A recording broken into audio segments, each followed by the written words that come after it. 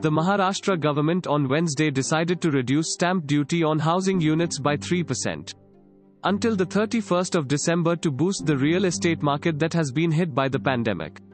Real estate developers had been asking for a reduction in stamp duty following the lockdown to encourage homebuyers to purchase properties during the pandemic. Thanks for listening to the latest News Suno. Download the free latest News Suno app to listen news in less than 60 seconds.